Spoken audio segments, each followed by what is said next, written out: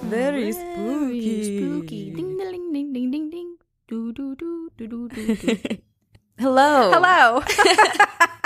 The funny thing is we just did a filler to indicate between our pre-roll and our neither of us sang our intro music anywhere near correct. I guess we don't know it. I'm going to definitely include that in the editing. Okay. Welcome. Hello. Hello. This is Two Girls, One Ghost. Two girls, one ghost. And we are your ghostesses. That is Corinne. Hello. That's Sabrina. Hello. Oh my god, you sound like Pee Wee Herman. Oh, I appreciate that. You know what else I appreciate? What? Well, okay, so I went to Soul Cycle a couple of weeks ago with my roommate, and I learned I don't like Soul Cycle. But I thought I'd like it, so I bought 3 classes instead of just 1 to try it. So now I have to go to the others. That's a good way to make yourself work out. Force Yes, yourself. and so I went to the early morning class this morning, and I was like, okay, I can go so long as I go to this guy. His name is Ryan. He's in the Beacon Hill Soul Cycle. And we had an Ariana Grande themed Soul Cycle class, and he wore a long blonde wig up in a ponytail and a crop top. And he was like, I'm Ariana. That's amazing. I was obsessed. Yeah, I was like, I'm so glad I woke up and went to this. I've been to a Britney Spears, Justin Timberlake themed class before. Ooh, that's amazing. I would have gone in like denim, a full denim suit. Wait, oh, by the time this episode comes out, we will have done our first live show. Yes, we will. That's super surreal. I'm nervous. I haven't written my episode yet, so. I started, but You did? Okay. I'm nervous. I'm nervous. I don't know. It's weird because like we do this every week, but we do it through screens. Yeah, we're not even sitting with each other. We've recorded maybe 2 episodes sitting with each other, maybe 3. I think and even then we're like, this is weird. Like I can reach out and touch you. I know. What if I'm like uncomfortable and I have to put like a piece of paper between us so I can't see you physically, and then we FaceTime because I'm like, this is better. Oh my god, what if that's the setup of our live show? We never make eye contact. We just go and sit at our own little desks and on the Skype each other. opposite sides of the stage. Oh god, how horrible. Well, the good thing about doing our first show at the podcast festival is that it's a festival. So there's a bunch of other podcasters there. Yeah. And then hopefully we'll have Two Girls, One Ghost live shows, like our own live shows. Yes. So we're getting all of the nerves out with this one. Yep. Maybe. If the nerves ever go we'll away. see. We might just turn into ghosts right then and there on stage. I have a few friends that are going, and I'm like, are the lights going to be on? Are the lights going to be off? Am I going to just be making eye contact with, like, strong eye contact with people? I know. That's why I told my mom and Nick that they need to sit further back. Oh, did you? Okay. Well, we also have other friends that are going, and then we have my family, and I feel like my extended family. Oh my gosh. So there's going to be a lot of eyes looking at us. The whole audience is going to be Corinne's family. They all come out for this. All of her ancestors from the other side are also going to be there. We've invited all of our family who has passed on. We've invited Wrinkles. Oh, Sabrina, that would be amazing. What if when we're performing, a dog walks across the stage and we don't notice, and after everyone has the shared experience of seeing Wrinkles walk across the stage? I had a bad thought. What if a demon walks across the stage? No! Ruin our first show. We both get possessed and then the podcast ends. Oh, gosh. Well, that's an interesting way for a podcast to end. I just want to take a moment to tell you that it is a little wet outside here. It's going to start raining. Ooh. And a small dog walked by in a raincoat. That's so cute. It's so cute. Finally fall. It's so much fall that Sabrina is wearing a t-shirt or a muscle tee that says, but first, Hocus Pocus. Oh, yeah. This is my official, like, starting this week or the beginning of this week, I was like, every day I'm wearing fall colors. I'm wearing Halloween-themed clothing. Ugh, amazing. Yeah. I have to go to Target tomorrow, and I've been for the past 3 days. Really? Oh, no, don't tell me that, because For the past 3 days, I've literally been like, you have a list, stick to your list, because I keep thinking about all the Halloween decorations. And I'm like, don't stray. I'm like trying to give myself a time, like map out my trip so that I just know I'm going to buy stuff. Yeah. I know it. Target's hard too. If you're going to Target. Right. And normally I wouldn't restrain myself in that way, but I also have a new apartment where I have no storage. But the good thing about not having much space, because my bedroom door won't like physically open fully because it hits some of my furniture. So the plus side of that, although somewhat annoying, is that if anyone ever tried to come in my room and murder me, it wouldn't be easy access. They'd have to go to the side and shuffle, like crab walk in. And I'd just be like, okay, that took you 3 minutes and I already have all my weapons. Well, you'll already have your weapons regardless of how long it takes because you sleep with them under your pillow. Should we do our costumes and Halloween movie and then jump into our topic? Absolutely. I'm so glad you remember that because I never remember. You go first. Okay. So these are costumes that already exist in terms of their well, I shouldn't say they're all popular. One is very much, I don't think anyone's dressed as this. And then the other one is a popular one. Okay. So if you're maybe new to an area like I am to this area of Boston, and you get invited to a Halloween party and you're kind of nervous, or maybe your crush is going to be there and you don't really know people, or maybe you don't know how dressed up people are going to be. So you're nervous, you're a little sweaty, and you just want to have a good time. Perfect costume for you is to be Molly Shannon's character from Superstar because it's hilarious. Wow. It allows you to dance and it lets you check your BO because part of the character is to put her hands in her armpits, then smell them. So if you're a nervous Halloweener, this is the costume for you. Superstar, bitch. That's amazing. Okay. What's your... Okay. This one's for you, Corinne. Ooh, okay.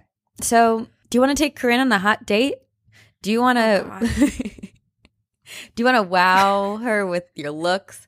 Dress up as Zach Baggins. I was literally just going to say, are you going to tell them to dress as Zach Baggins? Oh. And if you want to make it a couple date, you can do Zach Baggins and then the other person is a ghost. Or you can do like Zach and Nick or any of the other Ghost Adventures crew. But it's a pretty easy costume. You just have to spike your hair up and then wear like a muscle tank. Maybe wear those like sleeves that you add muscles to your arms. Get really big.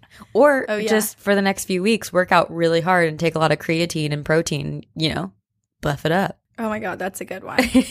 I was going to do this. Well, it's funny because I still don't have a Halloween costume. Wait, what? I know. I told you to be Voldemort. I know. I love it, but the makeup is very difficult. I guess that's true. And if I'm going to commit to something, I want to do it well. Oh my God, I'm so excited. I need to start on my costume because I've had mine picked out. I know, and I want to know what it is. But you can't know. No one knows. All right, what's your other costume? Okay. Well, we need to brainstorm some for you because... I know. That's like why I'm like, oh, I'm doing all this work for everyone else. I'm always so selfless and no one helps me. Oh, God. Oh, okay. Well, I'm excited to hear what you come up with because you always come up with something. Yeah, I'll find But it's hard to top Samara. I know. But you don't have to top Samara. Just like do good, You just have to be better. Be amazing. All right, what's your second one? Okay, it's kind of two things. Okay. They are shows and movies from my childhood that I was obsessed with, and I was obsessed with certain characters and have always thought it would be amazing if someone dressed up as these characters. Which ones? Crumb from Real Monsters, the guy who he holds his own eyeballs. Oh my God, that's amazing. So all you need really is a nude suit, some eyeballs to hold, and grow out your armpit hair. Wow. And then the other one is the thumb from Spy Kids. You have always wanted to do this. I was hoping that was what you were going to be doing this year. Every time my friends ask what I'm going to be, I always say, I'm being the thumb from Spy Kids. I wish but I've never you done would. It. It's just, there's so much crafting that would need to take place, and I haven't been able to. And also, I haven't quite had the bod to pull off that skin tight, like red suit they wear. But I would love to see you do it. Yes. So wait, I want to do another one after this because it came to me and it reminded me so much of something you would come up with. Oh, okay. Dress up as Frankenstein. And if you want to make it a couple's costume, you can do Frankenstein and Mary Shelley, because Mary Shelley is the true one who created Frankenstein. That's a good one. And that's like for people, it's kind of like almost for those well-versed in the literary world. Exactly. You know? Exactly. It's like a little Easter egg for them. Yeah. All right, what's your last one? Okay, my last one is also for someone who's attending a Halloween party. This is only for someone who is close to the host who is hosting the party. You gather a group together and you all dress up as some sort of like mythical creature or something that people don't tend to believe in, like a ghost or Bigfoot or, you know, something like that. But then one person dresses up as the host. And so when people ask what the group costume is, you say you're all dressed up as things people don't believe in. Oh. Isn't it funny? It's mean, but you really have to be close to the host. I thought it was so clever. And then I was like, no, I can't say this. This is mean. I imagine a host like super stressed out and like nothing's going right. They've planned this party for months. The punch bowl spilled. The bobbing for apples failed. And then you ask your best friend what they're dressed as. It's just so funny. Oh, I feel bad laughing so hard at my own idea. Oh, man. Oh, my God. That's great. All right, what movie are you watching this week? Okay, I'm really excited about this one. Do you remember Mom's Got a Date with a Vampire? Yes! That is my movie of the week. So if you guys don't know, I'm going to read the log line. The Hanson kids have major social engagements planned, but they have all been grounded. So they're delighted when their mom gets a date, enabling them to sneak out unnoticed. However, their delight is short-lived when their brother Taylor suspects her new boyfriend is a blood-sucking vampire. Dun, dun, dun. Did this come out in the 80s? In 2000? In 2000, wow. Yeah. I was very wrong. Yep. My memories of movies back then, just the quality of them, I just assume it was a long time ago. Oh, it's so good. Mom's Got a Date with a Vampire. That's my movie of the week. So amazing. I want to watch it too now. Yep. What's yours? Beetlejuice. That is such a good one. That's also a great costume. Daylight come and we want to go home. So everyone has to go watch it. It's a good one. It's a great one.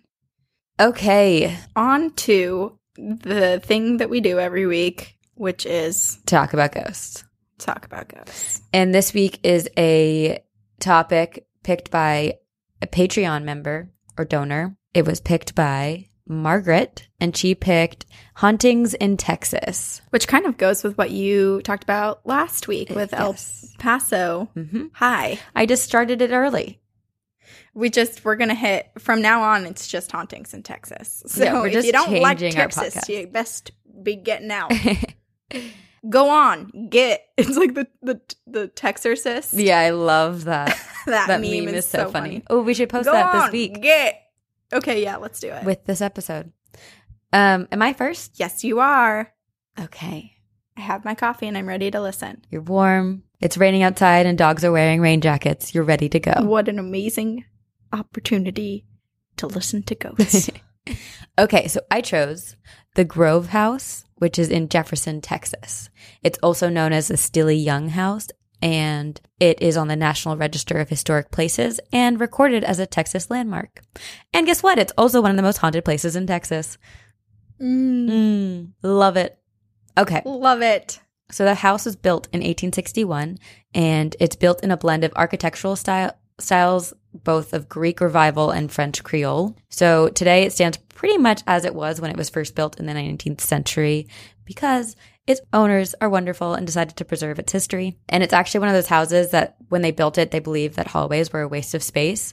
So instead of hallways, you have to walk through every room to get to other rooms. Oh, I thought you were going to say it was just like one of the first open layouts. And I was like, wow, that's so amazing. No, there are lots of doors, but you just have to walk through every single room to get to the other rooms. Wow, I never really thought about that. A house without hallways. Yeah.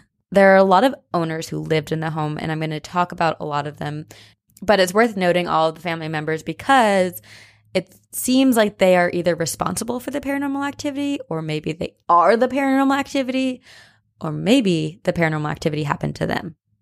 So let's begin. The land was originally owned by the co-founders of Jefferson. Their names were Daniel and Lucy Allen, but they didn't build anything on the land, and they eventually sold it to Amos Morrill, a famous lawyer and the first federal judge of Texas, who built a small log cabin on the land, but then he sold it, and then it again sold in 1861 to Frank Stilley and Minerva Fox. And so Frank and Minerva were the first people who built the house as it stands today, and they're also the first people who experienced the supernatural powers on the land. Dun, dun, dun. So when Frank and Minerva finally moved into their brand new home, they began to encounter some real bad luck. First, a flood destroyed Frank Stilley's cotton brokering business, and while he tried to rebuild it, the U.S. Army completely removed the great raft that allowed for shipping along the bayou, and so his business was basically no longer profitable. And then in 1879, Minerva died, and Frank was just so distraught and heartbroken that he could no longer live in the house because he was so sad. Aww. And then, okay, so there's this case. It's called the Stockade case. It was during the time of Reconstruction in America, which is basically right after the American Civil War when America was being reconstructed. And it's not clear if this happened when the Stilleys lived in the home or if it happened after they put it up for sale. Regardless, this case is attributed to why the house is so haunted. So in the South at the time, after the Civil War, they had a very negative outlook on like the Northerners who would move down to the South, and they called them carpetbaggers. Okay. What? I'm trying to think of what that means and why it would be bad. Yeah, I don't know the etymology of that term, but it was a term that they used for Northerners who would come to the South after. Carpetbaggers. Yeah. I think it sounds like a dream job. Roll up beautiful carpets, put them in bags, send them off to live a wonderful life in a new home. Or you make bags out of carpets. Again, equally as beautiful. Anyway, so one of these men, his name was George W. Smith, and he arrived to Jefferson, and he had brought with him 4 freed slaves.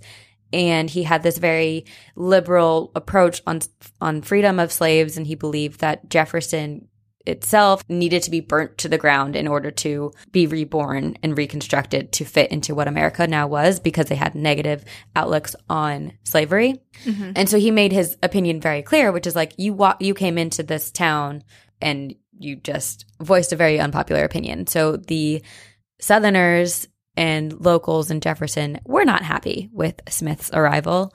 And it got so bad that they started giving him death threats. So then the Union soldiers then put Smith and his 4 companions in the jail. They didn't imprison them, but just like as like a security precaution, like, we'll protect you. Come stay here. Oh, okay, yes. But, and this reminds me of the scene in To Kill a Mockingbird when, did you read that book? When Scout and Jem go follow their dad, Atticus, to the prison, and then all the whole townspeople are outside of Tom Robinson's and they're trying to like break in? I read it when I was in middle school and I don't remember anything. So. Well, that's just a scene in the book. Okay. But so basically all the Union soldiers are protecting them, but the local people come in and as a mob and just disarm the guards and break into the jail. They pull George Smith and the 4 freed slaves out of the cells. They shoot George Smith on the street, and then and then they either hanged or shot the other black men with him. And it's reported that this all took place either on the same street or right next to and on the lawn of the Grove House. Okay, so that's why it's haunted. Yeah. Perhaps. Or it's part of the haunting, because there are lots of different ghosts that have been seen there. So yeah, this case gave the Grove its reputation of being one of the most haunted sites in America, and many people have actually seen these ghosts of the 5 men on the property. And some experiences, actually there's one story of a young girl who was staying at the house. She was like the niece of the owner, and she saw a black man lying in the street, and he was like kind of like convulsing a little bit. And so she like starts approaching him, and then all of a sudden he disappears. So it's gosh, reliving the death. Yeah, which is so horrible. That's so horrible. So after the Stilleys moved, they sold the house to the Rock family, and again, they had some bad luck with their careers and had to leave. And then the Burkes bought it from the Rocks. There's a lot of families, I'm telling you. And they only lived there for 6 months, and they just returned the house back to the Rocks, and they couldn't give a reason. Just they only said that they no longer wished to live in that house. So maybe something happened. Maybe they saw some spirits and they weren't on board. They weren't down with it. I don't know. But then the Rocks moved back into the house, and then their businesses were just completely suffering. And so they had to sell it again, and they sold it to Charles and Daphne Young. And they were a young African-American couple that had been born into slavery as children. And then they lived a seemingly normal life in this home until 1908, when their son, James, died by suicide at the house. He actually hanged himself on the back porch. So it's believed that his spirit has been seen hanging from the back porch. Oh, yeah. Oh, this is also awful. You know what? I mean, like that time in American history when slavery was rampant in so many different areas of the U.S., it's just so incredibly fascinating, but it's so tough to hear about because it's just horrible. Right. Yeah. I mean, yeah, they were freed slaves, but still the treatment, I'm sure their treatment in that area was not great. Yeah. I mean, and then post-slavery was segregation. Yeah, it didn't was mean horrible. that they really had rights, you know? Oh, God. Yeah. So also James doesn't have a marker in the local cemetery, and so it's believed that he was buried on the land of the home. So it might be why his spirit is seen more often at the home. So Charles and Daphne both lived in the house until they died, and then they left their home to their eldest daughter, Louise, and Louise held her mother's funeral service on the front porch of the home because her mom, Daphne, said she wished that she could be near the garden she loved so much as long as possible. And oh, that's a sweet. It's believed that she spends lots of time in that garden because people have seen a young girl actually running through the garden. So it's believed that Daphne's spirit, she presents herself as a young girl. Maybe that's the fondest time of her life. I'm not sure, but she is seen running through the garden, which is so sweet. Oh, wow. That is very sweet. And like, what a great place to spend. I know. Some time. And she loved it. It seems like she built that garden with her own bare hands. So she felt very close to it. Mm-hmm. Then, so in the 1930s, Louise actually built an enclosed porch in the back of the home and built an indoor bathroom because that was a new exciting thing that they could do. Oh, doesn't it just amaze you? It's just like, what did people do before? I don't want to go outside to an outhouse. Yeah. And actually the bathroom where she built the bathroom is supposed to be the location that her brother had completed suicide. So according to those who knew Louise, Louise was troubled by something, and she was often frightened, and she started having horrible experiences as she got older, but she got every single door and window was fitted with very strong lock. And then she also had lights installed everywhere to keep the yard well lit because she said that she kept seeing figures looking into her windows or walking in the yard only to disappear when she would turn the lights on. So she was terrified. She thought there were prowlers coming into her house. And so she would call the police on a regular basis complaining of prowlers, and they would come and they would never find anyone. So it's believed that they were ghosts, that all of these people spirits walking around the property at night. That is not something horrifying. That anyone would really want to see. Right. I mean, right? And too, if we think about response time for the police back when that happened, I can't imagine that they're there within like a minute. Right. Right. So people could get away. Truthfully, like part of me when I was reading this, I was like, maybe it was the KKK, but I don't want to make any assumptions. And some of the reports said that when she would look out in the window, the things would just disappear. Whatever these people or entities were, they would disappear. So I don't think real humans have magical powers and can disappear. I think it's more ghosts, but I don't know. I wasn't there. Shocked that you don't believe that, given your love for Harry Potter. I wish it was real. Until I'm a witch or wizard, it doesn't. Until you get your letter. It's not real. Because if I'm not a witch, then no one else is. Okay, so then when in her later years, she became a recluse and moved into one of the rooms and like kind of just stayed in there and never left and let the rest of the house kind of get dilapidated and deteriorating. And then she died in the house in 1983 at the age of 96. Wow, she lived a long, full life. A very long life. So it's also believed that maybe she's the young girl who's running around in the garden because she grew up there. So it's not clear. After that, the Grove was purchased by a family. Oh, by the Grove family, actually. And they moved in after finishing some renovations. But shortly thereafter, Daniel Grove was diagnosed with Binswanger's disease, which is a rare form of dementia that is characterized by lesions in the brain, which is like a very rare disease. And they were forced to sell the house. So it seems like a lot of weird stuff happens to people who move into the home. But in the short time that they did live there, Mrs. Grove apparently would bring a Bible to bed every single night so that her and her husband could pray before she fell asleep because she was too scared. That's disheartening. You know, you want someone to feel comfortable in their own home. And if she was that nervous, that makes me really sad. And then also one night she woke up to a black mass engulfing the entire room, and she would hear embodied voices and footsteps. Wow. And I wonder, because her husband was diagnosed with such a horrible disease, I wonder if this black mass was like symbolic of that, or it was like... Or something darker trying to prey on him since he was more vulnerable. Yeah. I don't know. It just reminds me of black-eyed kids in the way that, like, when you see a black-eyed kid, a lot of times people will be diagnosed with something terminal. Extremely ill and perhaps maybe pass away. Yeah. Post seeing them. Yes. So then the house became a restaurant. It was also called The Grove, and it was bought by Patrick Hopkins, who says that the beginning of buying this building was actually paranormal for him because he was driving through Jefferson when he was actually at a time in his life. He didn't live in Texas anymore, but it was during a time of his life where he felt very homesick. So he was back in Jefferson and he was driving through the town, and all of a sudden he sees this for sale sign, and as well as literally seeing the sign, he physically felt like it was a sign because deep in his mind, he was like, I've wanted to move back here for so long, and this is my opportunity. It's staring me right in the face. So he bought the home and turned it into a restaurant. He was a great, well-known chef, and he would host like dinner theater and big events at the restaurant. And right before he opened it, he actually was like getting ready to open it, and he saw this lady in white. And she walked down the hallway into the bathroom, and then she never came out. So when he went into the bathroom to go check, there was no one there. Of course. Of course. And it was actually during his ownership of the home that his niece saw the black man lying in the street, which is so scary and sad. And it's also just pretty wild that this many people have experiences in the home, you know? It's not just one family or one person. It's a bunch of people who spend time in the home. They all seem to have encounters. It's almost every single one of them. Yeah. Right. Then also when the restaurant was open, a waitress was suddenly attacked by a black and white dog that was walking while she was walking out of the kitchen.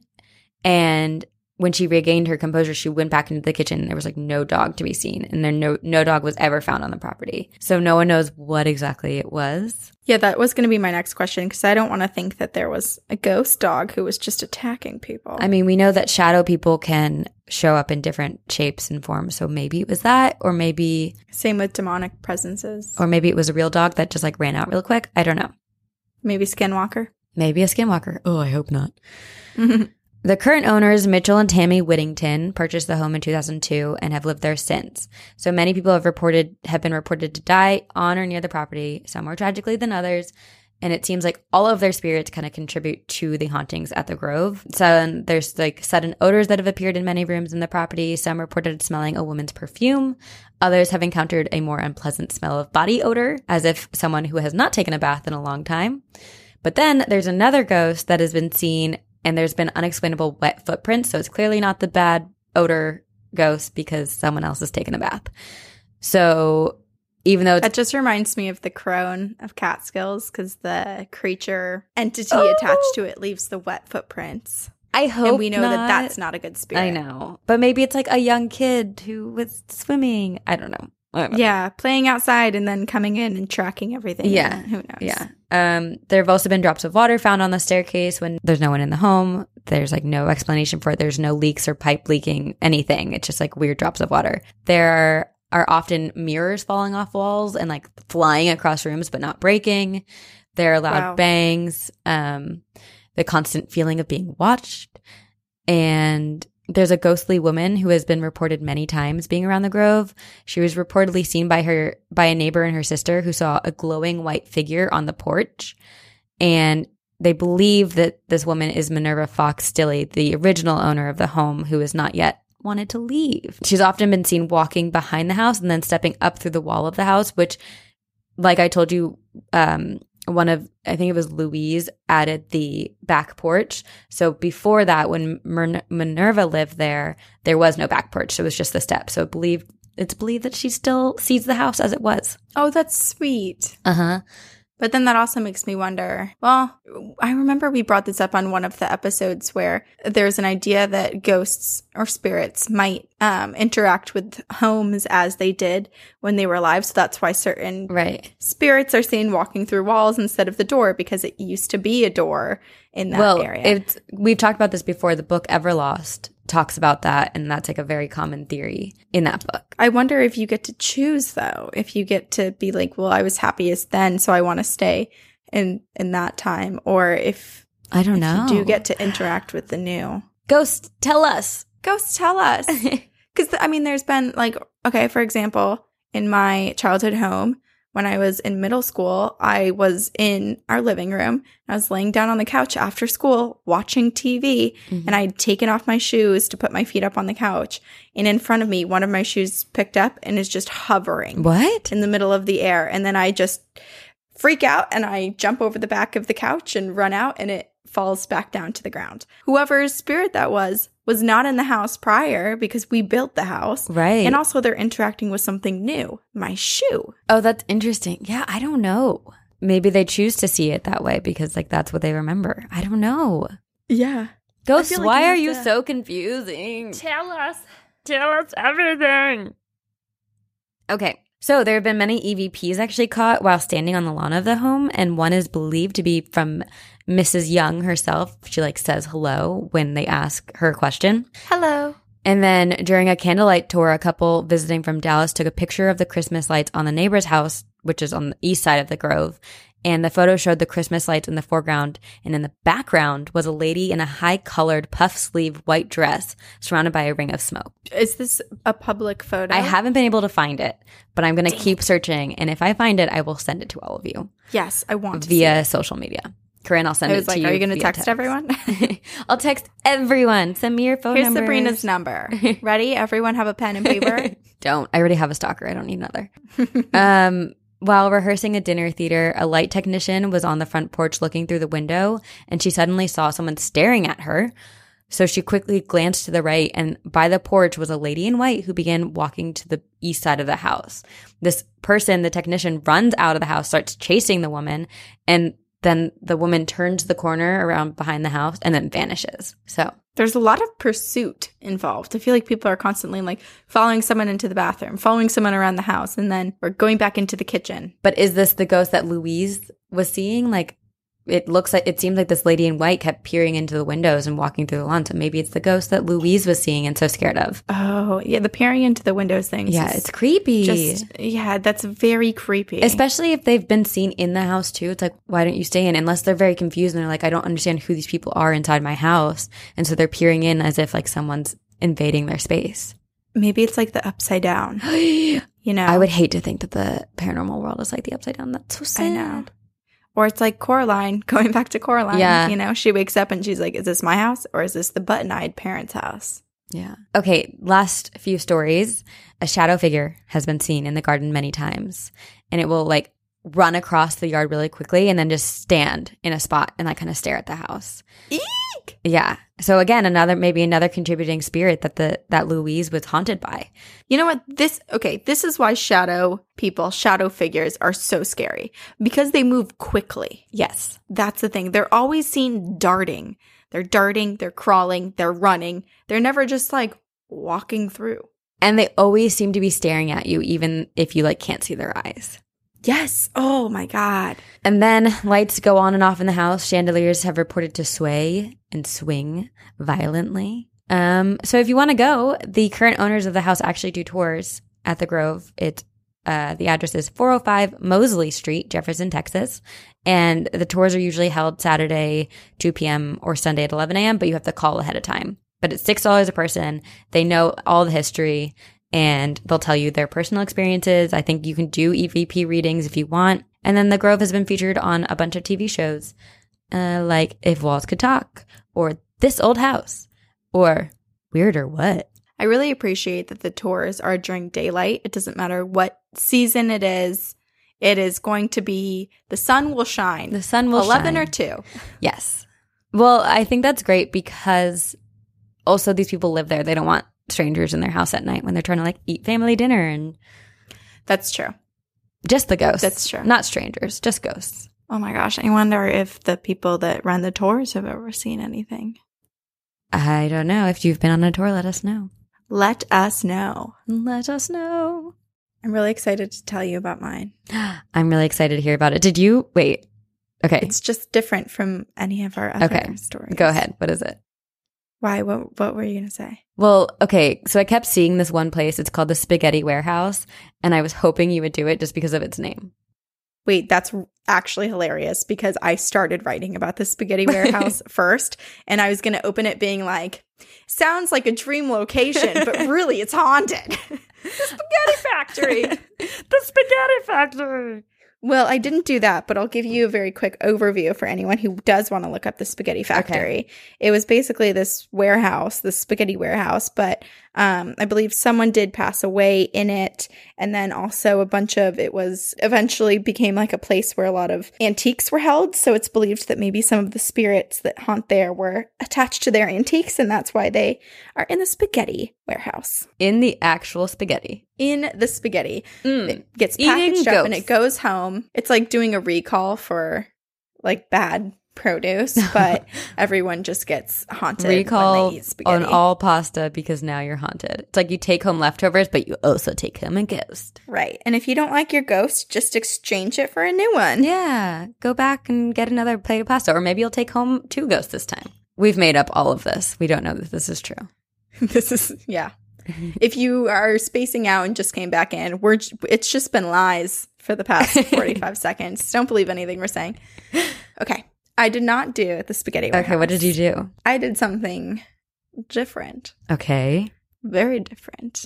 We are going to Galveston, Texas, and we're going to stop at the UT Medical School building. So, University of Texas Medical Branch has a specific building. But this ghost story is not a ghost story about what's lurking in the walls, but rather what's lurking on the walls. What? Oh, man, I saw this. Specifically. I saw this. Did you? But I don't know anything about it. I just saw the picture of it in an article, and I didn't. I'm excited. Okay. I actually chose it because I was telling my roommate Jill this story and then also the Spaghetti Warehouse one, and I was like, I don't know which one to do. And she had such like a strong visceral reaction to this one and was so creeped out that I was like, that's the one. Okay. So that's why I did this. Good. Okay. So the UT Medical Branch has a building known as the Ewing Building, or building number 71, and there is a face on the outside of the building, taking up an entire slab of concrete. That's so like crazy. It looks like a watermark. Yeah. That is the face of a person. It's very visible. And maybe you're like, okay, well, whatever. You know, like people see faces everywhere. You look at the clouds, you see different shapes. Like it's just human nature we're wired to try to find patterns and puzzle pieces and put them together. But that's not the case with this one, because this face first appeared and was taking up space on the 4th floor panel. So the entire panel, 4th floor, above the door, like however many floors up above the door, this face appeared. And the university didn't really appreciate the face and thought it was rather creepy. And so they sandblasted the face off of the slab and it disappeared. The slab was empty. Then the face came back. But this time, it moved down 1 story onto the 3rd story panel, just below the 1st panel. No way. Yep. This is like blood stains when they like kind of seep back in, even when you change the carpet. But like, you can redo the foundation, put new hardware. God. Wow. Sorry, I can't even go on. I'm dying. Not again, Corinne. I drank soap again this morning. No, I've been very careful about that. This time, if you did it again, I'd be like, okay, I have no sympathy for you. Maybe I'm just actually trying to poison myself and be like, it's a mistake. Okay, so it appears on the 3rd story, directly below the original slab that it was on. And this time it really sparked some interest amongst, students, people in the town, paranormal investigators, teenagers, like everybody around was like wanting to go see the haunted slab. Of course. And so UTMB, which is University of Texas Medical Branch. UTMB was like, okay, this is annoying. We don't want people coming on. This is private property. Everyone's going crazy about this slab. Like, whatever. It's no big deal. We'll just sandblast it again. Oh my God. So they sandblasted once more. Second time sandblasting. And the face was removed. Then, you know where this is going. Yep. The face came back. And this time it moved one story down again and was on the second story panel, just under the third and fourth story panels where it had lived prior. This is So it just keeps moving down. wild. Yeah. And so then the school, they basically, I guess, just gave up trying to remove the face. Yeah, because he clearly wants to be there. Right. It does not want to leave. And the face still exists today on the second story panel. So anyone can go see it. I mean, well, I'll tell you about how to see it later. The university claims that it's just a watermark because the building is facing water. So I guess when a lot of buildings are like seaside, waterside, whatever, watermarks will appear on them. But that's kind of suspect, you know, to say like it's just from the water spraying on our building. And for it to be the exact same face over and over, but like specifically only in one spot that keeps moving down, like that's way too specific. Too specific, yeah. Yes. So some speculate that the university didn't try to remove the face for a third time because they feared that it would move again. And if it went with the pattern of what it was doing prior, which is just moving down one story, this time the slab it would have landed on the first story is where the entrance to the building lies, aka they don't want the spirit to make its way inside of the building. So they just let the spirit live on the second story. I love when people get superstitious like that. It's like, it's just a watermark. But it's like, well, if it's just a watermark, why aren't you just taking 5 minutes to sandblast it? Are you scared? Are you a chicken, huh? Are you scared, UT Medical Branch? They are. They're scared. We're scared too all the time. So what can we say? Trying to intimidate them, really. We're like shaking in our boots. I'm like, I'm never gonna go see that. With our high-pitched voices, like we're so intimidating. Watch out, I'll scare you. Well, Sabrina, you were told the other day that something you wrote was the darkest thing that anyone had read. That's true. So maybe I am really scary. There's a darkness inside me. I told Sabrina. And it's trying to come her out. Oh my God. I have a sunny disposition, but a really God. dark inside. I told you, you're a reverse Oreo.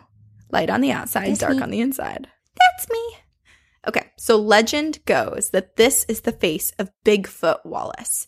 And Bigfoot Wallace was involved in a land dispute with the state of Texas. I guess he was a member of the Texas Army, and he was entitled to a grant of land. And so he went into whatever office somewhere, filled out the paperwork. It was signed by the person who was supposed to sign it, which apparently was the president of the Republic of Texas. And then he was given the property rights to Galveston Island, which is kind of like the little space that the university is now on. This was around the time, not long after, I guess, that the university was trying to start building on this piece of land. And apparently UTMB offered to purchase his property, Bigfoot Wallace's property, from him, but he refused to give it up. He's like, no, wait, man, this is my land. Like, get off my back. Get off my land. Get off of my land. I'll shoot you. It reminds me of Princess Diaries when it says like the sign, it's like, don't walk on the lawn, or like, do not walk on the grass. And she walks on the grass and they like yell over the speaker, get off the lawn. I walked by a house the other day and it had like a beautiful garden and like this like coexist sign and all this stuff. But then on the door, it was like, owner has guns, like beware of dog. And I was like, this contrast is so interesting. I guess I won't go through this beautiful garden. Oh, okay. Okay, so he's like, no, thank you. I would like to keep my land and I would like to pass it down to my next generation because that's what kind people do. So Bigfoot Wallace, he hung on to his land. He wouldn't give in, which actually isn't so shocking. I mean, most people want to keep their land, but he comes from a family line that kind of has a history of defending their land. His ancestor was Sir William Wallace, and that person was known for defending his land from King Edward I when they were trying to take over land. So it's a generational thing. It is. And this guy is famous pretty much because if you've ever seen the movie Braveheart, this guy, Sir William Wallace, Bigfoot Wallace's ancestor, was played in the movie Braveheart by Mel Gibson. Oh, Mel Gibson. Yes, Mel Gibson, a younger Mel Gibson. Okay, so Bigfoot Wallace, he wanted to keep his land, and he made his family promise not to sell the land after he died because he was getting older. The land dispute was happening, and he was like, no one give in. Like, I'm not giving in. Don't give them this land. So he eventually passes away in 1899, and his tombstone reads, "Here lies he who spent his manhood defending the homes of Texas, brave, honest, and faithful." Kindest words, right? What? I'll never get a He was a good guy. That's nice. That's that nice. I'll just copy exactly what this is and put it on thank yours. you. Here lies she who spent her manhood defending, or her womanhood defending the homes of Texas. Have you ever been to Texas? No. Well, then that's why it's funny. Defending the lives of ghosts. How about that? Okay, I guess. Sure. Or demons. He was a great guy, and he was trying to defend his land, but his family was anything but faithful, and they did not abide by his wishes. And so they sold the property to UTMB, like basically as soon as he passed away. And after all that work, poor guy. After all that work, it's like, That's just sad. listen to the guy, you know, or he's going to come back and haunt the hall forever, which is basically what he did because construction started not long after. And that's when the building was constructed, the Ewing Hall, which is where the face lies. So people think that this is Bigfoot Wallace's revenge. I love that. Yeah, just like a big F you to his family and UTMB. Yeah. For their betrayal and their takeover of his land. Wow. Like in your face. Literally. Literally. And so people really think that it's him not only because of that past, but also because the face on the wall really does have a lot of similarity to Bigfoot Wallace's face. Wow. Do you know Some how he got say- his nickname? No, I don't. He's a mystical creature, Bigfoot. It's honestly, I think it might have been his name. It was like Bigfoot A.A. Wallace or something like that. So it's not a nickname. Interesting. I think it might have been his given name. Maybe his parents actually found Bigfoot, but no one believed them, so they named their son Bigfoot. And then no one believed in this guy. And so he died and had his land taken from him. Way to make me cry. Sorry. So this is the backstory, or what people believe to be the backstory behind the face that is moving around this building. Some say it's just legend because apparently records show that the property where UTMB sits was always state property. But I think it sounds like some shady-ass cover-up. Right. Right? Right. While this may seem like a very awesome and easy way to see something paranormal, because we always are like, you should go, here are the tour dates, blah, blah, blah, blah, blah. And this is something that you can just like see without, having to Right. You can just go walk at on night. campus. Yeah. Yeah. But also just remember that this is state property and you can actually be arrested for trespassing. But if you do happen to visit, the face is on Ewing Hall. It's facing Dockside on Harborside Drive. So it's facing basically the water. And getting to this side of the building can be pretty difficult and even deadly because supposedly there was a young woman who drove to the building in the 90s to see the face, and she accidentally drove into the water next to the building. And then her seatbelt locked, and so she couldn't get out of her car. So she drowned.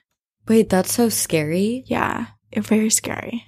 So if arrest and potential injury and potential death or losing your car to water isn't enough to keep you away, just know that in the research I did, there were YouTube videos with interviews and many articles where people said that the energy in the space is bad. People who've seen the face all report the same thing, that they get a really uneasy feeling and that they're just like very seriously creeped out.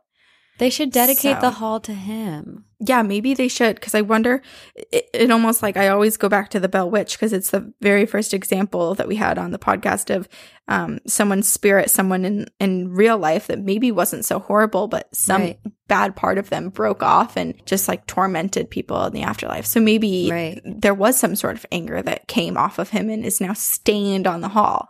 But if you also if you think of it from like human psychology, like to work that hard your entire life to protect something you love and care about so much, and then the second you die, to see it just get all that hard work fall apart, that would drive anyone to some anger. Right. And I wonder too if maybe it's not even about the building, like the uneasy feeling maybe came from, maybe it is his spirit attached to the wall, and all these people are coming to go see his face, his mark on the wall, but he doesn't understand that. And so he thinks he's observing them come and like ooh and ah and freak out over the building. And he's like, how dare you enjoy this building? Like, this building ruined the end years of my life. Yeah. My afterlife, it ruined the rest of his being in the paranormal world, because maybe he sees it as like a mocking thing when people Yeah. go.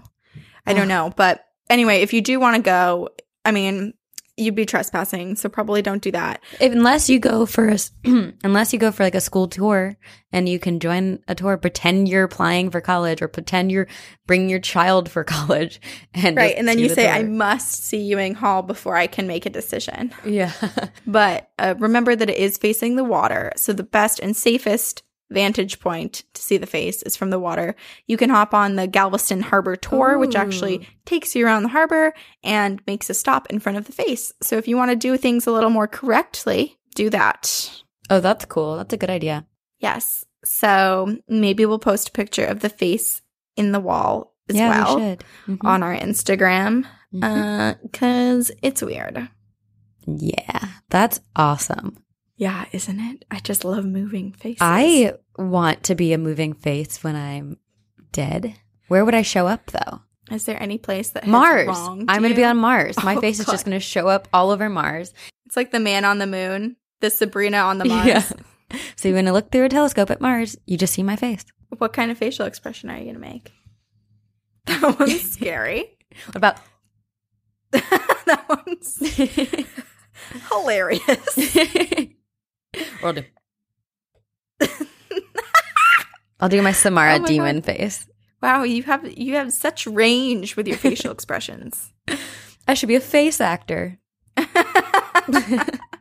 It's like those old headshots, like back in the day when people used to do like, smile, now I'm sad, now I'm funny. Like, just so I love corny. looking at those. Look at how Oh. funny I am. I'm It's- laughing. And then you wear glasses in one, and then Yeah. like, oh god, I it's can horrible. do comedy. Like, who decided that was the way things should be? I don't know. I really don't know.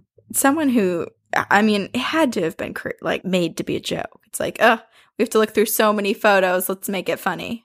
Yeah.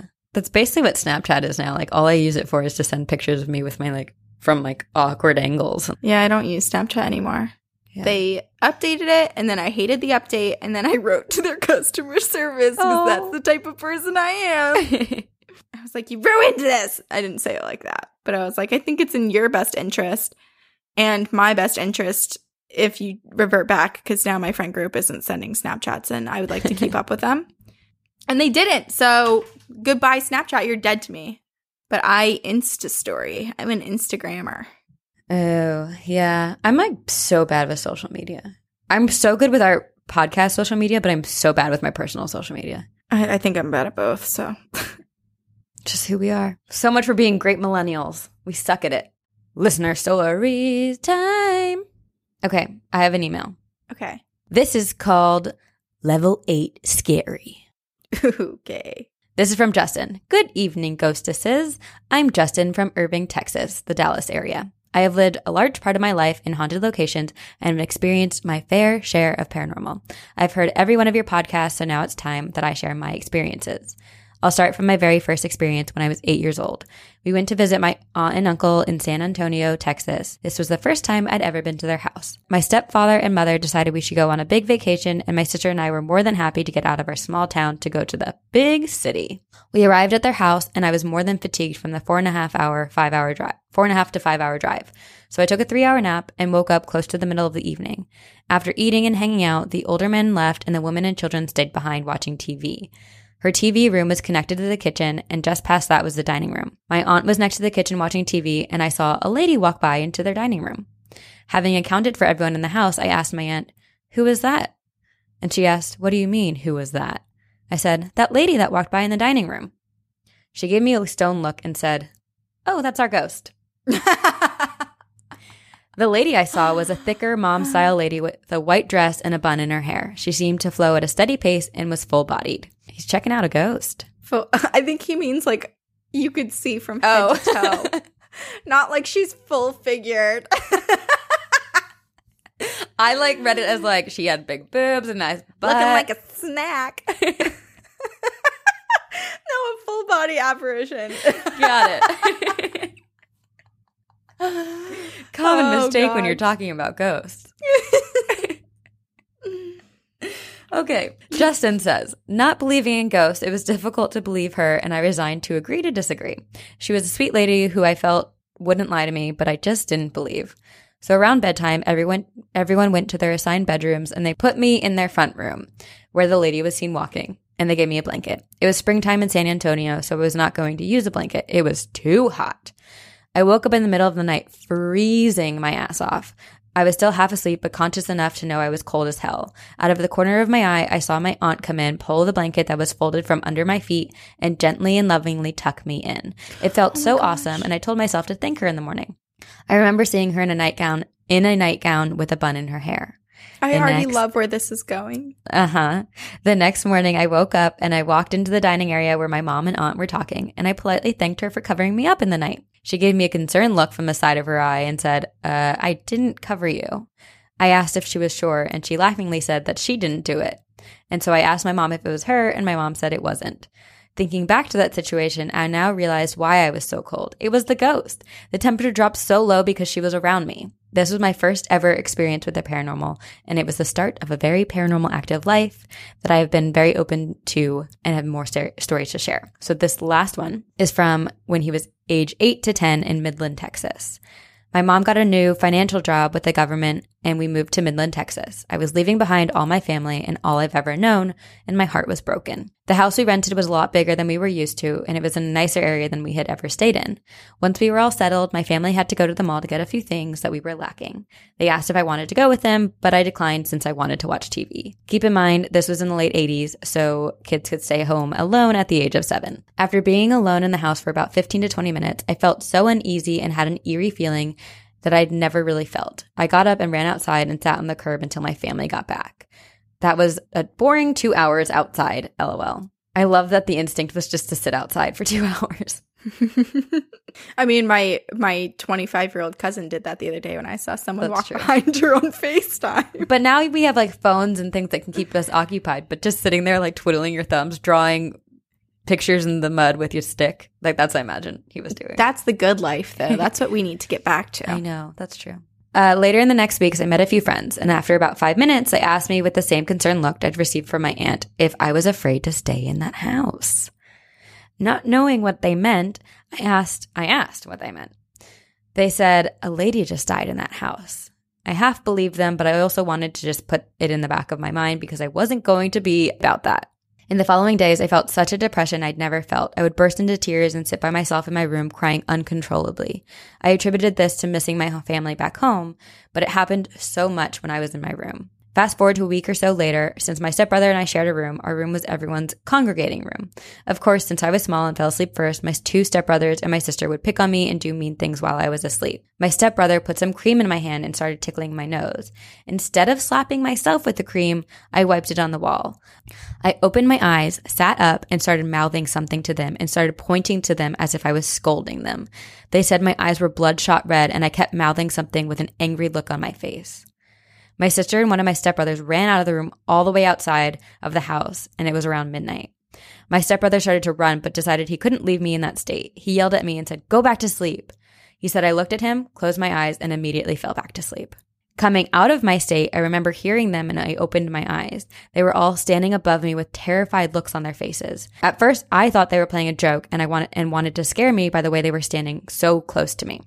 They told me what happened, and after about an hour of telling me, I finally believed them. My stepbrother, who stayed in my room, told me that I'd do it every night, twice a night. Looking back, I was always so tired when I'd wake up. I now think that she drained me of my energy when she'd have her time in me. Mrs. Leona was her name. There were many other stories about that house. It was the most haunted location I've ever heard of. It was as if we had another roommate we couldn't see. Doors opened and closed all the time. I'll save other stories for another day. I hope my stories make it on your podcast someday soon. I'll be back another time to share more. Take care, and I'll see you on the other side. Regards, Justin from Irving, Texas. That ghost was like, it's such a weird situation because the ghost was simultaneously protecting him, but also like taking over him. Yeah, maybe it wasn't an understanding of what it did to him, that it would affect his energy level in the morning. It's so interesting. And I wonder the purpose of it, because it didn't sound like he would get up and do anything at night. It was just kind of like he would sometimes wake up and say a few things, but didn't seem to leave his bedroom. So I wonder why she would enter his body. Or I wonder if he's like a medium of some sort and he opened himself up to like let spirits channel themselves through him, but he wasn't aware of it yet or wasn't able to understand his ability. Yeah, it was an unintentional thing when he was relaxed. I know. But I do think it's sweet that because his siblings were like bullying him, this ghost would like put an end to it. Like there's no better way to learn to stop bullying or teasing your younger sibling by a ghost possessing your sibling and then like staring at you and mouthing off and saying weird words to you. Yeah, can you imagine too? Like you're all standing there giggling, thinking he's gonna like gently touch his face and get the cream on, and he just like turns and slaps the wall and looks at you like, "Stop that!" You're like, "That's not my brother." Spooky. Who are you? But I also just love his first story that the woman would tuck him in, and it was his first ever ghost experience, which is the best. Such a loving ghost experience. Like walked over and very lovingly and sweetly tucked him into bed, made sure he was like, saw that he was cold, perhaps did not realize that it was because of her presence. She was just checking in on him and then was like, "Oh, little dude's cold." I love the idea of like a ghost watching over you and putting a blanket on you because, oh no, they're cold. But it's like, oh wait, I'm causing them to be cold. Yeah. Just every time I come in here, he always seems to start shivering. I always have to come in to check on him so that I can put the blanket on him. Why is everyone so cold around me? So funny. So sweet. What's your story? Okay. This is called I Worked at a Haunted Theater. Ooh, we love haunted theaters. Love them. They're all haunted, we believe. Yes, truly. Hey, Corinne and Sabrina. My name is Sarah, and I just wanted to start off by saying I'm a huge fan of the podcast, and I've been making all of my friends download it and listen. Woo! Thank you, Sarah, for participating in our pyramid scheme. Most of my accounts come from this haunted theater I worked at for 4 years.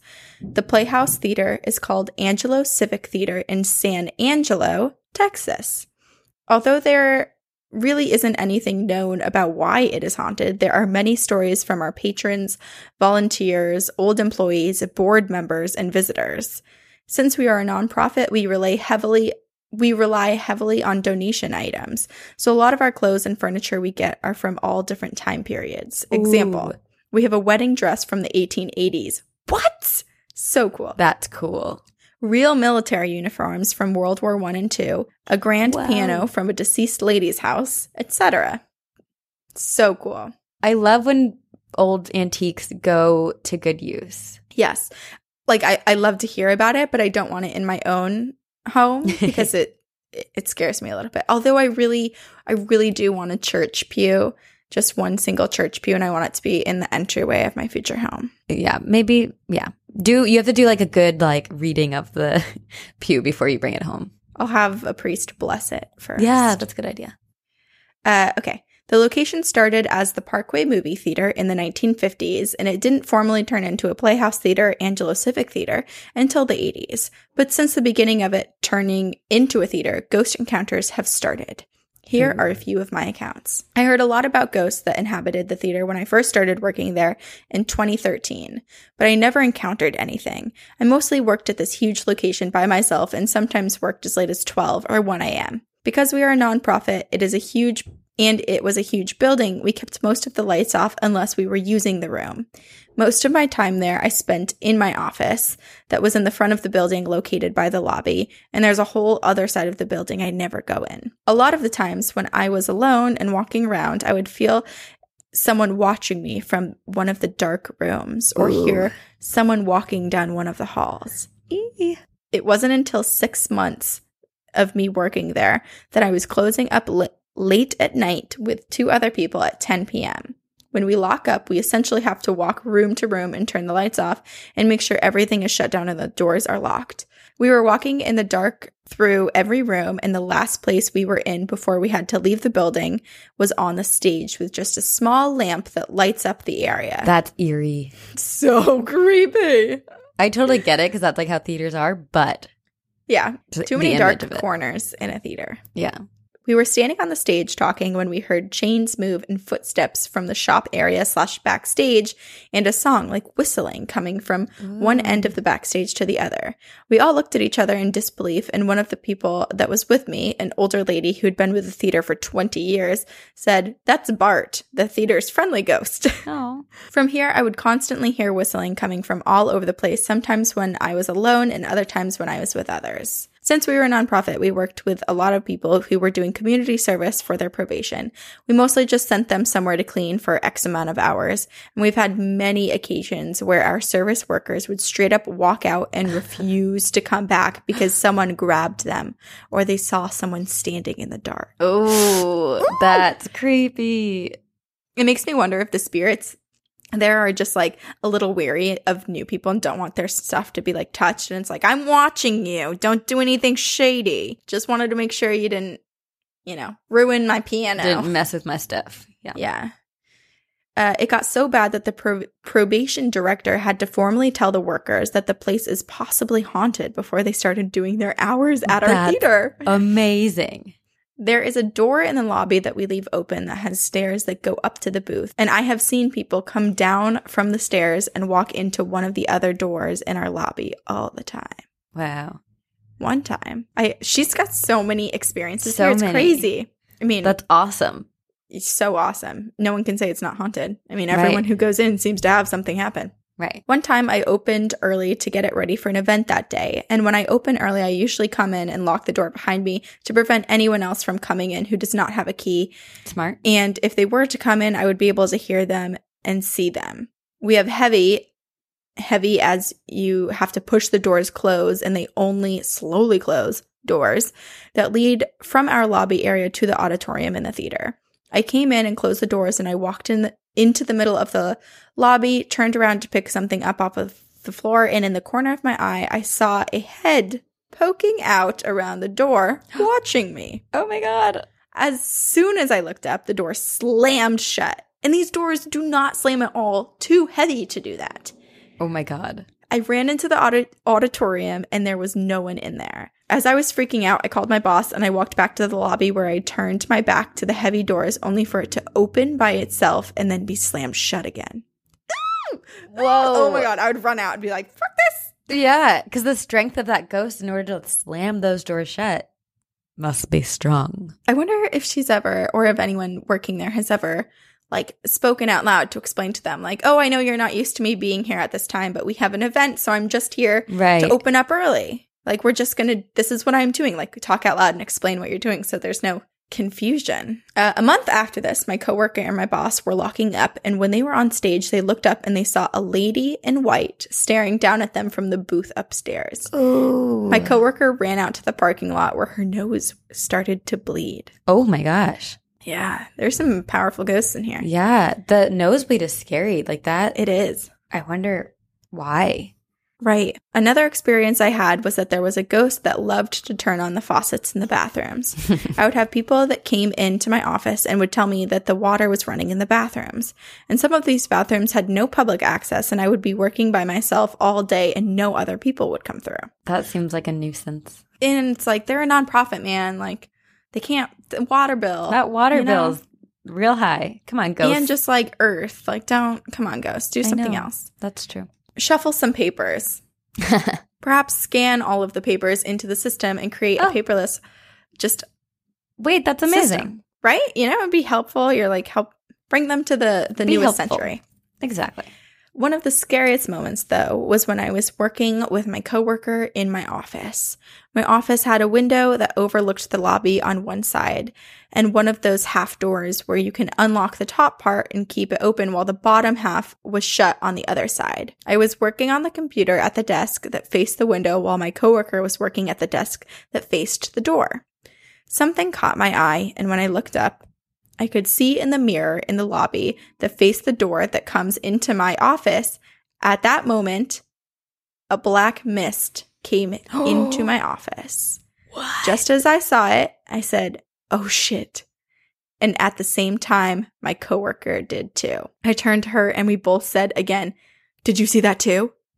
She said yes. She said she'd seen the black mist come into my office, but this time through the door, and we both saw the black mist. It freaked us out so much that we had to leave the building. Oh, because that means that whatever this mist was gave them like real uneasy feelings. Yeah, and it's scary too because like one person's facing the door and the other person's like seeing it in the reflection. Yeah. It's like, ooh, I think it's almost worse to see it in the reflection. Yeah, like it's approaching I you, agree. but you're not quite prepared. You're a little because your back is disoriented. turned to it.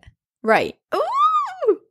Oh God. Another one of the scariest moments is when I walked back into my office from the back and I caught a glimpse of someone hunched over and hiding under the window to my office that's in the lobby. Oh my God. At first, it didn't bother me until I had a friend that was talking to me in my office, and my back was turned to the window and my friend was facing it and stopped what he was saying and had a terrified look on his face until he said, "I just saw someone in the mirror in the lobby hunched over by your window like it was hiding." When I kept looking, it turned and saw me in the mirror and then disappeared. Oh my God. The mirror. That mirror needs to go. That mirror needs to go. I hate mirrors. Get rid of it. Imagine if there wasn't a mirror, though, and like probably the amount of things that she doesn't or didn't even notice. Right. It makes, though, okay. The mirror caught. This one makes me think of a child. It's super creepy because children's spirits have their own eeriness because a lot of times they're not children. Sometimes they're scary demonic things mimicking children. Mm-hmm. But this reminds me of a child like playing hide and seek and like, you can't see me, you know? Yeah. I don't know. There's just something about like it crouching and then like slowly turning and making eye contact in the mirror. It's like The Grudge. It really is. It almost feels like a warning, like, I see you. Oh my God, I hate it. It's so creepy. Many times I would come in the morning by myself and someone would say hello as soon as I came in. So most of the time it was a friendly presence, but sometimes it was just too much to be there. Yep. Anyways, this wasn't my first experience with ghosts, but it was certainly the most frequent. Sarah. Wow. Sarah had so many experiences in this theater. So many. And it's like such an array. It's like, you know, a friendly spirit just whistling and getting his work done. And then all of a sudden there's this lady in white kind of lurking and causing nosebleeds. And then a crouching creature. Like, I know. Oh, it's so fascinating. It makes me think, well, I mean, she said it herself. They have so many antiques that like, I'm sure there are so many spirits that are attached to these things that come in with them. And then also just goes to like the theater or maybe are attached to the land. It sounds like some people are just, some spirits are just happy to be there. And then others are a little maybe more confused or wary of like their own items or like people coming into their space. Mm-hmm. Yeah, that would be confusing if you did attach yourself to some object of yours that you held dear to you, like your wedding dress, for example, and then to be moved to a theater and then be like, oh, why am I here? People? And then like, why are people wearing my dress on a stage? It reminds me almost of like the zoo and zookeepers, you know, like the spirits might get used to certain people, like certain workers coming in and touching their stuff or moving stuff around. But if a different zookeeper, someone brand new came in to the baboon exhibit to give them food, they might be like, who in the hell are you? Yeah. That makes me sad. I don't like to think of ghosts in a zoo because I don't like zoos. I'm not a big fan of zoos either. I know that the treatment is fine, but just I want them to be happy and living in their own habitat. There's good things about zoos and bad things. The bad things are that some animals definitely should, like, we shouldn't have them in zoos. They should be in their own wild habitat or at least have way larger spaces. Yeah. If you're going to create a zoo, then you probably should buy 500 acres. Buy a whole state. Buy an entire whole state and let them free. But then there are other animals that are super endangered and could be killed. Right. Or I don't know. It goes. That's true. And then I go back and forth too with like, well, how much do we do to save species? Like it's just part of the world. Like extinction happens. I know. But then again, it's like, well, extinction is happening at such a high rate. It seems like in our lifetime that is it our fault? Do we have to do something? Do we step in or do we let it happen? There's a podcast, I know I've talked about it before, but Ologies by Allie Ward. She basically interviews different specialists or professionals and these experts basically in a different profession or world. And I just listened to one on like oceans and pollution and stuff, and it was really good. Everyone should go listen to her podcast or at least that episode because I started watching Adrift, the Shailene Woodley movie. I want to see it, but it is so intense. And just the thought of being stuck in the ocean in a horrible storm and having to like survive. I mean, it's just like any of those survival shows at all. Like I Survived. It just sends you, it like makes you cringe because it's like, what would I do in that situation? And Shailene Woodley, this is based on a true story. And Shailene Woodley's character is a vegetarian in the movie. And I feel so connected to it because I'm like, what would I do in those situations? Like, I'd have to eat meat, but it would be really hard. Yeah. I mean, that's just that I survive. Would it be hard at that point? I feel like there's so much that kicks in that it's just survival mode that it's like you just do whatever, you know? I know, but like, I wouldn't know the first thing about, actually, I did cook sausage for Nick this past weekend and I did it great, if I don't say so myself. So, but like, I just don't know like I don't know anything about meat. I'd have like trouble. I'd survive. Maybe. We'll see. We won't see. I hope to never be in that situation. It is. We'll see. It is interesting though, just to think about what you would do. I love talking about like apocalypse or like if you're trapped on an island or like whatever, because it's something that like you and I don't have to do or think about on a daily basis. Like we live in an area in cities like where everything is provided for us. We use money to go buy everything we need to survive. We don't know anything. The really crazy thing, though, if you look at, for example, when Hurricane Florence was happening, if you looked at images of grocery stores, like all of the water, all of the supplies were gone within a few days. And it's like... Except for the vegan food. Did you see? Right. Well, that's always... I'd be great. I'd survive on vegan food. You could chill there for like a month. No one would be touching it. And tofu doesn't go bad for so long. Guys, this is brilliant. Why wouldn't you get tofu? It's so funny. Oh. But... yeah, I mean, it's interesting. Like, I feel like we are so reliant on these stores and all these things that, like, it would become chaos in the end of the world situation. That's why I really want a greenhouse. I watched so many videos on how to create your own greenhouse, and I want a big greenhouse. But then it's also like, well, then if something does happen, what do? Do you share your greenhouse with other people? Like, what is the limit of like what you can provide to others? Because you want to help people out, but it's also like, well, I need to help out myself, like number one, too. Right. Well, then also, this is why in an apocalyptic world, people would kill each other because if you don't share, people would be like, well, I want it for myself then. It's desperation. It's desperation. You'll do anything to survive. But I hope we never have to get there. I'll be a face on Mars by that point. It's kind of, it just like brings me back to when you would take philosophy in high school and college. And it's like, well, do you push one person in front of the train to save many, or do you push many to save the one person you know? I'd put myself in front of the train but that's not, if that's not your option, you can't cheat. It's like, you have to choose one or the other. You know, it's actually The Good Place, that show with Ted Danson. They have all these discussions about philosophy and talk about they do like a whole scenario about this. It's a very smart show if you want to watch it. Okay. I won't talk about what I would do. I like am so indecisive about everything in the world, so I couldn't make a decision. Yeah. I feel like if it's like just an ordinary day on the tracks, my decision would be different than if it was like almost like survival mode. Like if we were on Survivor, it's like, well, if I know the person, I'm going to want to save them over the strangers. Mm-hmm. But what if they bring no value or skills to our survival, and the other group there's like someone who can cure cancer in that group. Yeah. But then like we make all these like scenarios in our head because we want to avoid answering the question. Yeah. Do you remember that show, The Colony? No. I think it was on Discovery Channel or A&E or something. It was a reality show though, and they brought people to this part of LA. It was just like these abandoned warehouses, and they had to basically like survive, like apocalypse style. Whoa. They also have Naked and Afraid. They do that kind of where you like survive in the woods. Oh yeah. But you have to be naked. But you have to be naked. I knew someone that was on Colony. Really? Yeah. I had talked about it before. My friend Sam, who I was friends with in middle school, his dad, and actually his mom made an appearance too. His dad was on it, and he's like a genius, and he made a solar panel. And I was like, see, these are the things I wouldn't know how to do. He like made a solar panel with this other guy. Wow. He put it on the back of a little cart that they found so that they could drive around the whole property and like gather supplies faster. And I was like, this is a skill that I would never have and never do. I'd be walking everywhere. This is why if an apocalypse was to happen, you need to find people like this of value in your life, make good with them, and you'll survive.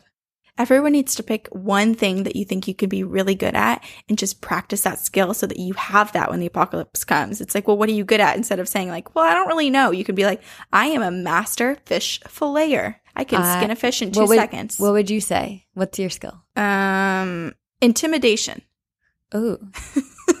That's a good skill. Yeah, you're a good protector. Protect the pack when it comes to mental games and manipulation. This is why I'm single. Oh man. Worst answer in a job interview. Manipulation. What would yours be? That's a good question. I can give everyone compliments and make them feel better about the terrible situation. I'm morale. There we go. Okay, cheerleader. Well, because actually, so I'm on my kickball team and we're really, really horrible. Like we had a game last night. We've lost every single game by like 10 points or more. Oh, but it's just for fun. It's just for fun, right? But I am 100% the biggest cheerleader. I'm spirit. I'm morale. That's great. That's a good addition to the team. Yeah. All right. This was fun. This was fun. If you have stories of your own, doesn't specifically have to include ghosts. It can be if you saw Bigfoot. Hey, tell us. Yeah. Aliens, anything that's paranormal, a little offbeat. Fairies, zombies, vampires, anything. Tell us. Your apocalypse skill, what you would bring to our team. We're going to start the recruitment now because you never know when it's going to happen. Yeah. So email us at 2girls1ghostpodcast@gmail.com. And then if you want to pick a topic like Margaret did this week of Texas, hauntings in Texas, you can donate to our Patreon. There are a few tiers that as their bonuses, you get to pick a topic. We also have all different tiers. You get stickers, discounts on merch, et cetera, and it's a great way to support our podcast and help us produce better content and more content in the future. We also have iTunes. You can rate and review us on iTunes 5 stars if you are so kind.